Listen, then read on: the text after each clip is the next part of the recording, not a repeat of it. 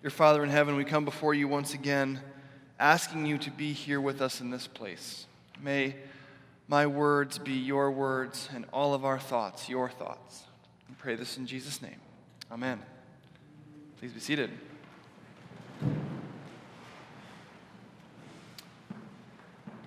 In 1980, Rosie Ruiz won the Boston Marathon. She held her title for 8 days. Then it was discovered that rather than running the whole course, she'd taken the subway from Cambridge to Boston, emerging from the crowd about a half mile from the finish line. Suspicions were first aroused by the fact that she was neither sweaty nor out of breath, and, of course, by her, quote, flabby thighs. That's hilarious, by the way, that the newspaper noted her flabby thighs. But you can see how it might take 8 days to catch her, right? Have you ever seen a marathon? Almost 5,500 people ran that year in 1980, and over 30,000 ran it last year. And have you ever seen the start? It's sort of this great seething mass of humanity pushing up against the starting line and almost spilling over it. It's like potential energy incarnate. And then finally, the gun goes off, and it's sort of like a horde of locusts descend on the course. And it's totally believable, to me at least, that somebody could start the race, jog a mile or two, sort of fade off into the side, jump on the subway, and make their way to the finish line undetected. I've been thinking about the start of a marathon a lot this week. Don't worry, not because I plan to run one, but because of our reading, actually, from 1 Corinthians.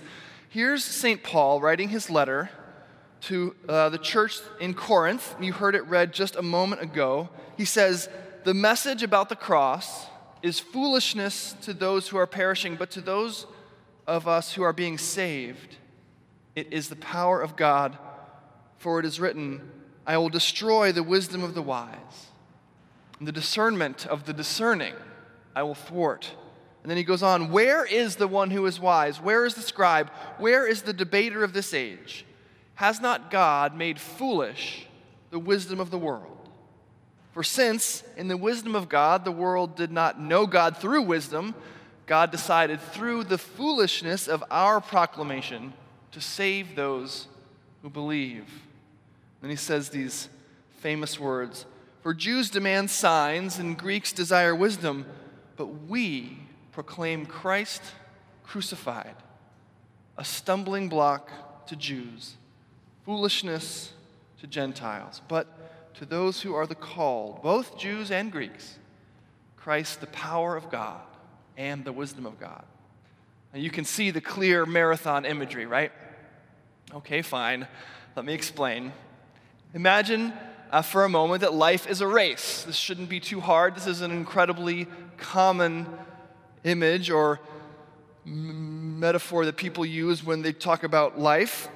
You've heard probably that life is even a marathon, not a sprint. This is a very common idea. Even Scripture talks about running the race of life on several different occasions. So picture it. The race of life has just begun. But instead of 5,500 people who ran the Boston Marathon in 1980, or even the 30,000 who ran it this year, it's all 7.5 billion people who live on Earth. This is the race to end all races. 7.5 billion people striving, working, struggling, surging as quickly as they can toward the finish line. Now, most marathoners in real life have a distinct plan that they take into the race with them. They want to run so many miles at such and such a speed, then so many more miles at a different speed, all designed to maximize what they can do across the whole length of the course. And they always, of course, want to save a little bit so they can sprint through the finish, or so I'm told, having never run further than, I think, a mile. But runners in the race of life have a plan too.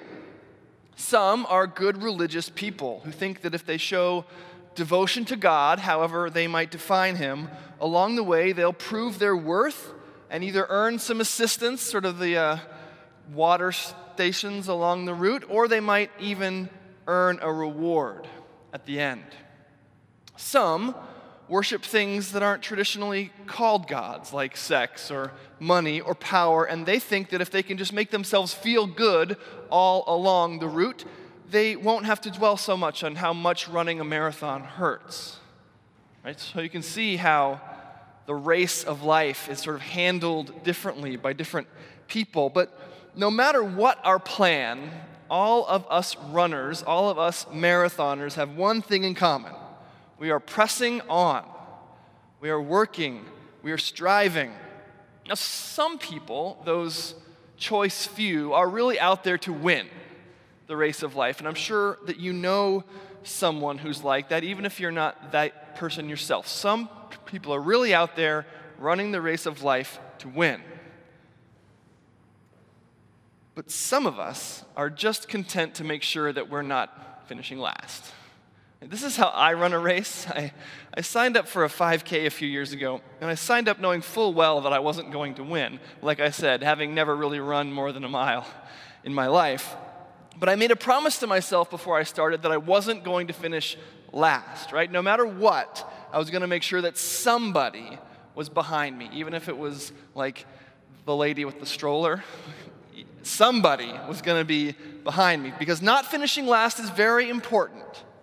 This is what's in your heart when you find yourself thinking things like, well, I'm not perfect, but at least I'm better than that guy. And this is how we run the race of our lives. We know we're not probably going to win. We know we're not perfect, but we're desperate to find that one person in our lives who we can think of as finishing behind us. Maybe we're not perfect, but at least we're better than that guy.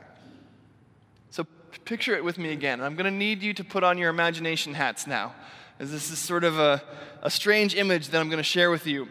So the gun on the marathon of life has just gone off, and the marathon has begun. The crowd, remember this is 7.5 billion people, the entire population of the earth, surges as one across the starting line. You've seen this in actual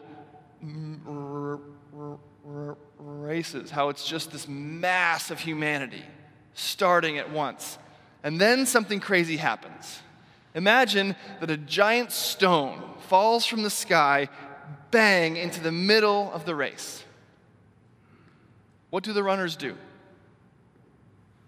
Some will trip over it, crashing to the ground, cursing this stone's existence, knowing that it's going to cost them a chance to win the race. Others will pay it no mind, simply running around it to the left or the right like a line of ants headed back to the nest. But there it is, a rock dropped into the middle of the marathon. Listen again to St. Paul. We proclaim Christ crucified, a stumbling block to Jews and foolishness to Gentiles. But to those who are the called, both Jews and Greeks, Christ, the power of God and the wisdom of God. The cross of Jesus Christ is the giant stone thrown into the middle of the 7.5 billion person marathon of life. How will the runners react? How will we react to this incredible and ridiculous and crazy thing that has all of a sudden interrupted our race? Now, to the good people, those who St. Paul refers to as the Jews, the good religious folks, the cross of Christ is a giant stumbling block. They can't get over it, they can't get around it. This idea throws them completely for a loop, and they crash to the ground. A God who came to earth and then died? A God who rescues, but not those who are obedient to him in the face of an unbelieving world. Not the good people who successfully set themselves apart from everyone else, but the bad people. A God who comes to save his own enemies. A God whose incarnate Son on earth said that the healthy have no need of a doctor, but that the sick need a doctor. And so he came to save not the righteous, but sinners. This is an unavoidable obstacle. It can't be overcome because such a God is an affront to all our effort, all our training, all our striving, all our working to be good. Such a God is a crutch for losers, as Ted Turner so famously said. The cross of Christ is a stumbling block to good religious people. But what about to the other runners? What about to that unbelieving world? How do they feel about the giant rock thrown into the midst of the marathon of life? What about to the Greeks, those people who are into making themselves feel as good as they can, as often as they can, if only to distract themselves from how much running this race hurts? These non-traditionally religious folks who worship the gods that aren't called gods, money, sex, power, success. These people couldn't care less about this rock. They stream around the rock to the left side and the right side, never stopping to wonder how such a ridiculous thing happened in the first place. The cross of Christ is foolishness to the non-religious self-sustainers. But then there's you. You went to sleep last night regretting, once again, your inability to live up to the standard that God has set for you. You spent the last week trying to do better than the week before, to love more deeply, to serve more selflessly, to live more honestly. And maybe you slumped into your pew this morning wondering if anything in your life is really that much better at all. You're no self-sustainer. You've tried that. And you've seen the ravages of the worship of money, sex, and power in your life and in the lives of those around you. If anything, you know that relying on yourself has let you down more than it has sustained you. And so as the starting pistol sounded on the marathon of life and the mass of humanity surged forward, you were already exhausted. So when the giant stone was dropped in your path, you didn't see it as some extra impediment. You could barely move already. So you did what neither the good religious people nor the non-religious self-sustainers did. You stopped running the race to investigate this stone. This incredible thing dropped into the middle of the race of life, and you found nothing less than the Savior of the world. We proclaim Christ crucified, a stumbling block to Jews and foolishness to Gentiles. But to those who are the called, both Jews and Greeks, Christ, the power of God and the wisdom of God.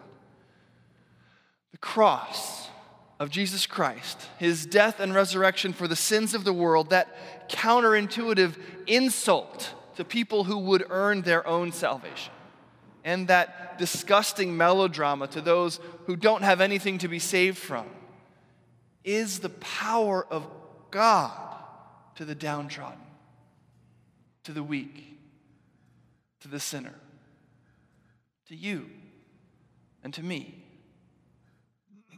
Cross of Christ, that stone, is actually the finishing tape dropped into the middle of the pack of runners right at the beginning of the race. Almost before it has begun, the race is over.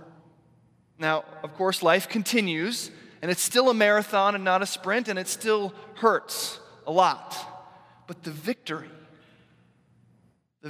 that we lined up at the starting line thinking that we had to win, that victory has been won already. This is the good news itself, that on account of Christ's victory over sin, death, and judgment at the cross, the victory we could never win on our own has been given to us for free. Like Rosie Ruiz, we took the shortcut straight to the finish line. But unlike her, our victory can never be taken away. She held her title for 8 days. We are Christ's own forever. Every inch of our victory was earned, just not by us. It was earned by Jesus Christ, and now, by his gift, it is ours. Hallelujah. What a Savior. Amen.